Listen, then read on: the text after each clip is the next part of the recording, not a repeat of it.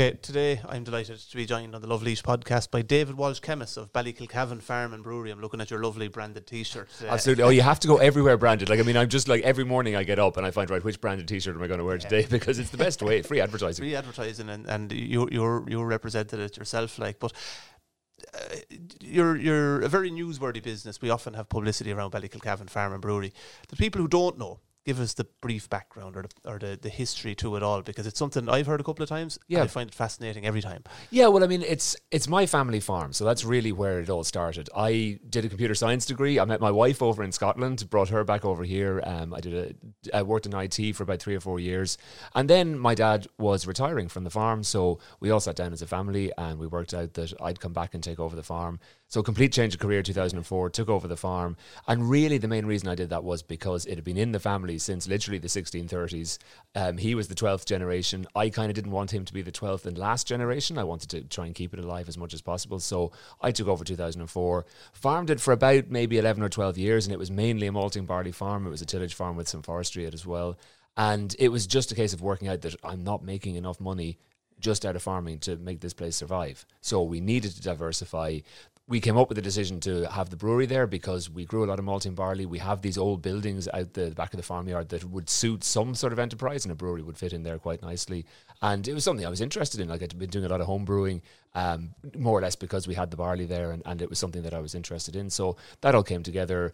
2017, we founded the company. We started brewing off-site for about a year.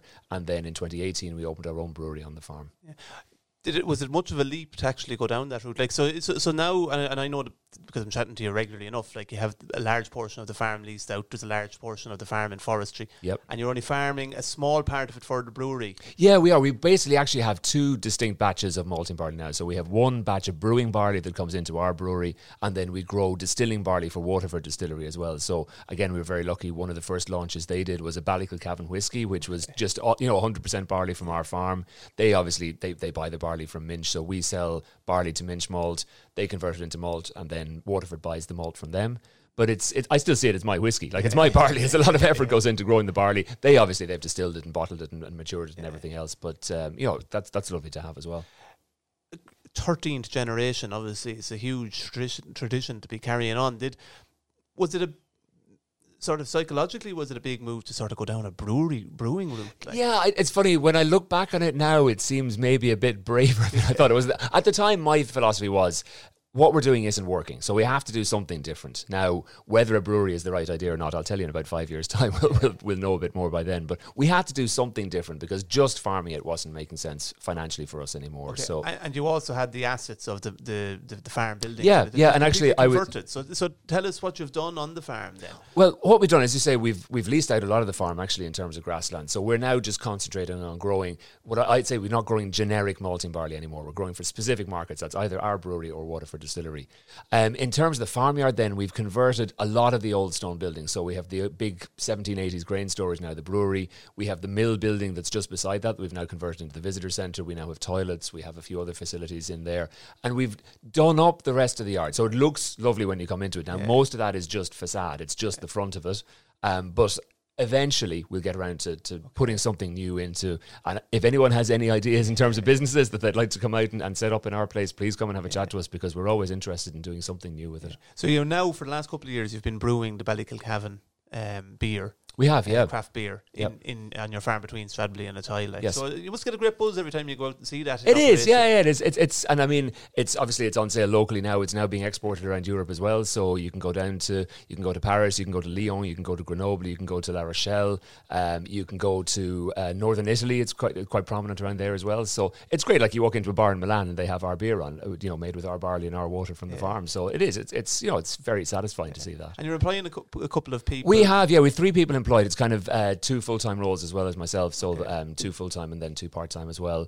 We have Noel Clancy on the farm, who's been on the farm working there longer than I have. Like, he started there in 1988. He's the 4th generation of his family to be working on the farm. So we're doing a bit in terms of keeping people employed locally. Okay, and in terms of getting your beer to market, like, it's a competitive enough space. It is.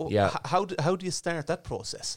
It's actually, I mean, I suppose when I started out the business, I was luckily very naive in terms of everything. So I thought making the beer was going to be the biggest challenge. And making beer is not as simple as it sounds. You know, there is a bit of work to it, but actually the distribution of it is the hardest part of the whole thing. So we are limited at the minute. We're basically self-distributing relatively close to the brewery.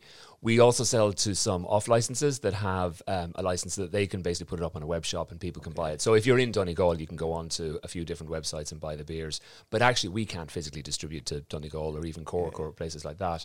So that's why the beer is in a lot of places in Central Europe, because it's easier to get a pallet of beer into Milan than it is to get a couple of cases down to Cork. That's just the way the market works. Right. So we have distributors in, as I say, two French distributors, an Italian distributor, going into the Czech Republic soon as well. And are you dealing directly with these people yourselves? Yeah, we are. We are. And because beer is alcohol and then there's excise attached to that as well, it's not quite as straightforward as finding, you know, a bar somewhere or an off license somewhere. We have to deal with a distributor that has a bonded warehouse. So we send it from our brewery to their warehouse, and then they distribute it out to the customers who are the bars, who then obviously sends it on to the end consumers. Okay. And the thing with craft beer, obviously, as you've told me before, is the story of the beer is a huge part to it. I think it's like any small business. I mean, as you say, it's a very competitive marketplace in terms of, okay, so there's the really big breweries who actually are our main competition. And then there's something like 130 brands of different craft beers around the Republic, and then another 30 or 40. 130 craft beers about that. Yeah, there is. And many of them you may never heard of, because they might have a little niche up in North Galway or somewhere like that, and they probably don't work outside that. Yeah. But you have to differentiate yourself, and you know, we'd like to think our beers are very good quality. We've won a few medals in Ireland. We've won a few medals now in France as well for the beers. But quality alone, I don't think, is enough of a differentiation, because a lot of people make really good beers. So we are trying to make our differentiation in terms of the story of the family and of the farm. Our ingredient provenance, so it's all our own water. We're using our own barley. We have some hops as well, so we do this one beer that's literally 100% ingredients coming from the farm. And those are really the things that we're trying to sell in terms of differentiation. And they work well in Ireland. They work really well abroad, actually. Like the French in particular, you know, they have this terroir concept of, you know, the fact that the ingredients reflect into the taste of the beers. So the fact that we can say, look, all these ingredients are coming from our farm, and then have the sort of backup story. Even the branding is based around the family crest of the griffin and things like that. So all the cans and bottles you see will have a griffin on them, and that's very important. Yeah. Did much thought, like, well, obviously that's an insulting question, but how not really, not much thought. How much thought went into the branding? Because it looks great. It's Penthouse up in Rathneska, so they're 7 minutes drive up the road from us, which is great. Like, it's great to have all these local companies that we can go to that they're based very close to us. I think I probably did go up there with a brief and said, I want to tie this back to the farm, and I want to tie this back to the story. And you know, here's a suggestion of a griffin, because we have the wind vane that is in the farmyard that has a griffin on it. And they came up with 3 or 4 different designs, and we picked, actually, I mean, in terms of the bottles are exactly the same as they were branded back in 2017. We haven't changed that, and even the logos are pretty much the same. So it's, I think it works well as just a visual thing, and even, you know, tourists coming in, they see it very quickly. And then I'm firing questions of different styles at you, but coming up with the recipes and the different beers, like I love, I'm not a big drinker, but I do like going into Egan's and picking out craft beers, and I often go on the counties that they're from, like, you know, Sligo, I never had one from Sligo before. There's the Yellow Belly one from Wexford. That's right. And your one, I like your Bin Bawn Pale Ale. That was one of your first ones, wasn't it? Was our very first one. That's actually, to be honest, in terms of the range, that's the only one I came up with the recipe for. The second release was the Brickyard Red Ale, so they're all named after fields on the farm, until we ran out of field names from the farm. We had to sort of diversify a little bit. But the Bin Bawn, started naming them after like staff members in the farm. A few. Banbricks, we have Banbricks and Clancy's. We've just released one called the Cobbler's Castle, which if you're ever up in Oakvale Wood, there's the Cobbler's Castle up there. We have a field called the Cobbler. So it's mostly trying to tie it back to, at the very least, the local area. But the recipe design is, because most of them are just 4 ingredients. It's water, barley, hops, and yeast. And it's what different hops you put in, what different malts you put in, what different yeasts you use, different fermentation temperatures. That's what is affecting the flavour of the beer. So Joe O'Driscoll's our head brewer now, so he's been there for the last probably 2 years at this stage. And he's the genius in terms of coming up with the recipe design. So he gets free reign effectively. So how many can you, what's capacity in terms of... Yeah, I mean, capacity, we can brew 120,000 litres of beer a year at the minute, and we're not particularly near that at the minute. Okay. We had to actually double the capacity of the brewery relatively recently, and that's pretty much because of export. So coming up to St. Patrick's Day, the new expanded brewery was completely full because we were getting a lot of beers ready for export. About 2 weeks ago, again, coming up to summer, because we have Forest Fest coming up, we have some South Africans coming out to see us in a few weeks' time as well. We had Board Beer Bloom up in the Phoenix Park, so there was a sort of series of festivals coming up, so that filled up all the fermenters again. So we have to have it for peak capacity, and our next job is just to make sure that they're pretty much full all the time. Okay, what's your favourite of your beers? I'm not like a favourite. No, it's favourite child. It's favourite child. I mean, and that's the stock answer is I don't have a favourite, but actually, it depends on the time of year. It depends on the mood. Like at the minute, it is ludicrously hot outside. Yeah. Something like probably a light pale ale or an IPA, so something like maybe our Millhouse, which is only 3.5%. Nice fruitiness to it, but not over fruited as well. But then when you get into winter, to be honest, I'm not much of a stout drinker personally, so I'd probably go for something like the red ale or the brown ale. Okay. So something with a bit more in the winter or in the winter, yeah, autumn. But at this time of year, it's pale ale and lager. Okay. Yeah, it is, and it's you know, you can actually tell the season by the colours of the beer you're selling. Okay. So if you're in pale beers, be that a lager or a pale ale or an IPA, it's summertime, and then once the beers start to get a bit darker, you know you're into autumn, winter.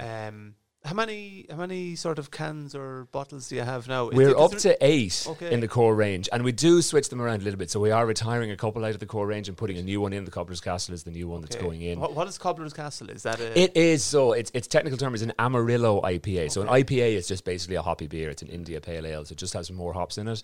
Amarillo is the specific hop that is the dominant flavour. So that's going to give you tropical fruits, citrus fruit flavours. All of that's just coming from essential oils within the hop itself. Okay. So it's a nice.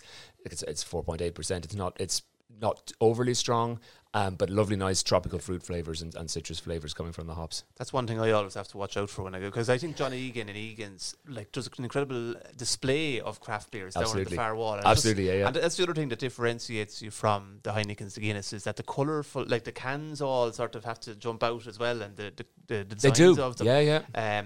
But there's one thing I always have to watch out for is like, that one looks nice. Oh, it's from, I haven't had a Limerick one before. Treaty City is absolutely. The Treaty City one is nice now. It is. But like picking up one and then realising that that's 5.5% or something. There is a thing with craft beers that can be very strong. They can be strong. I mean, the strongest one in our range, core range, is 5.8%. After that, you're back down under 5. So everything else is sort of around 4.5% thereabouts. And then we have the Millhouse down to about 3.5. But yeah, absolutely, some craft beers, and particularly then if you go abroad, like if you're looking at Belgian beers, you could be into 7, 8, 9% very easily. And they tend to serve them in smaller, like they might be 330ml.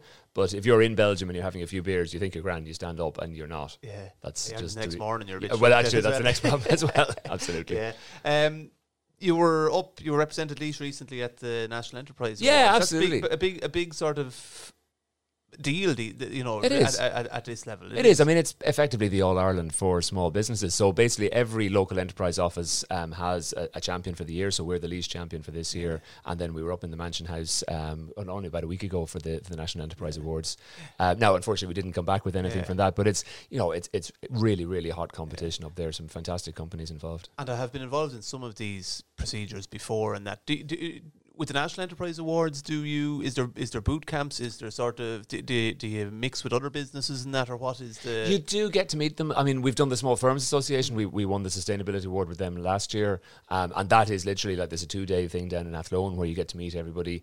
The National Enterprise Awards, there's a judging session where you will meet some of the other businesses involved, and I mean, obviously up in the Mansion House, there's a good opportunity to talk to other people as well. But it's like I find it really interesting just to see the range of companies from literally all corners of Ireland as to what they're doing. And the other big one recently, you won the National Sustainability Award sponsored by the Sunday Business Post. We did. Was a particularly big one, wasn't it? That is, it's huge, to be honest. Yeah, I mean, we were delighted to get that one. So that's the second year we've actually won an award in that award. So last year we won Best Small to Medium Business. This year was Best Agri-Food Project. So that's literally any food company of any size in the country. Now, I mean, in our final category, there was Diageo, there was Bread 41, who are one of the biggest artisan bakeries in Dublin, Mead Farm, huge potato farm up in Meath, Dublin as well. So, like, to come home with that is fantastic.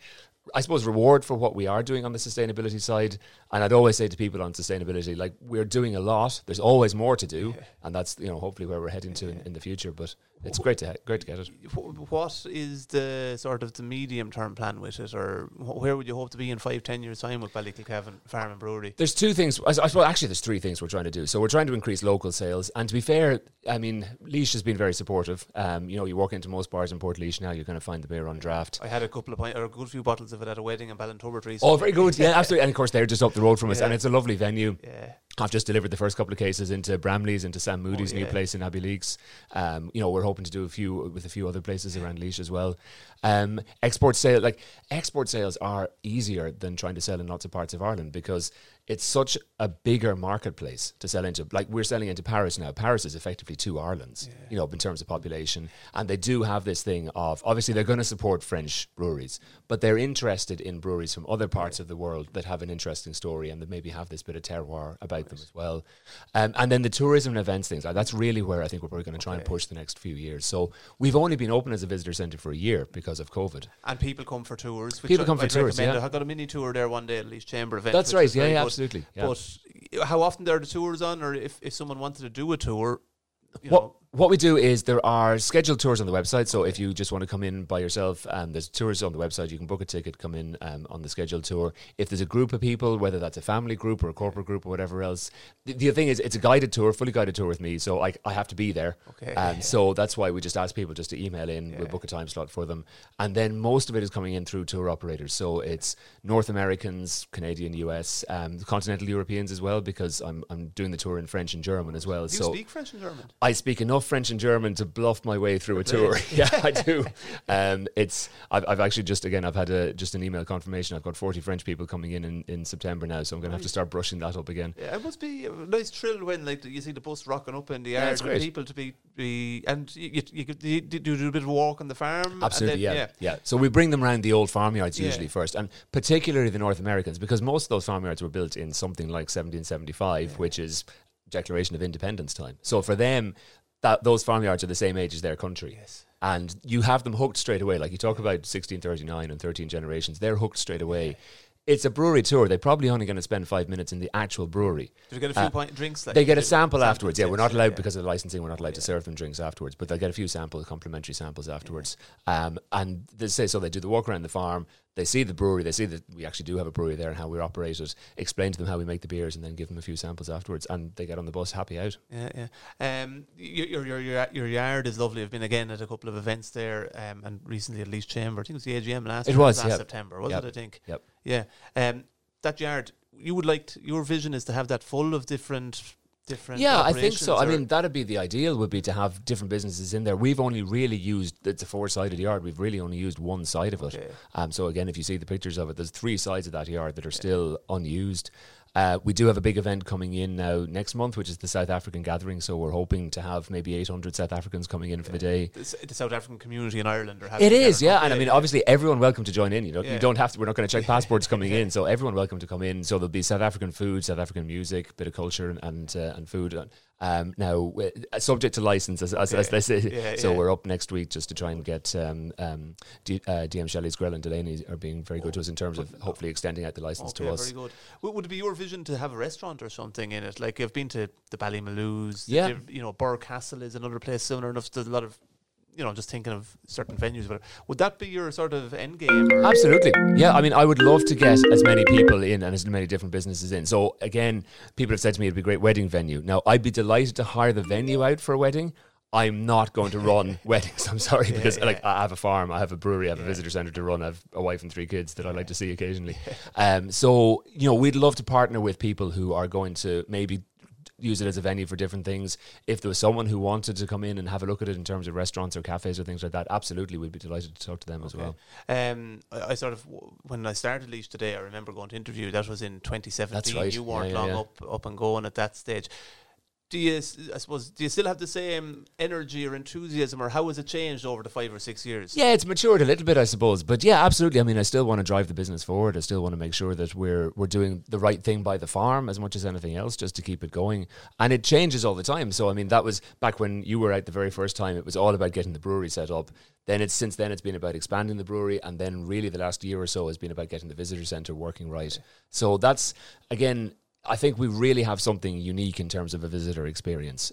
And Laois has this great accessibility. It's very easy for visitors to actually get to us. Yeah. So all of those things come together, and you know, we'd like to push that on as much as possible. Yeah. David, your energy and your enthusiasm for what you do is really infectious. You love what you do. I do. And I mean, again, I suppose it's the family farm, and like anyone who's taken over a family business, you know, you want to leave your mark on it. You want to, I mean, ideally, I'd like to leave in a position that if any of the kids do want to take it on, it's in a good position for them to do that. I'd like to be able to hand it on with a clear conscience. I'll put it that way, so that, you know, that if they did want to take it on, you've done your part. I've done my part. Yeah, exactly. And I mean, the only reason that the family's been there that long is because no one managed to make a mess of it enough over the past 12 generations that it's still there. So that's what I'm hoping to do, is to get out in one piece with everything still intact, and see if anyone else wants it after that. Look, David, I want to wish you continued best wishes. You're a breath of fresh air. It's a great brand. Thank you very much. I hope you drive it forward for, as you said, to the 14th generation. Absolutely. Brilliant. Thanks, Steve. Very much. David Walsh-Kemmis.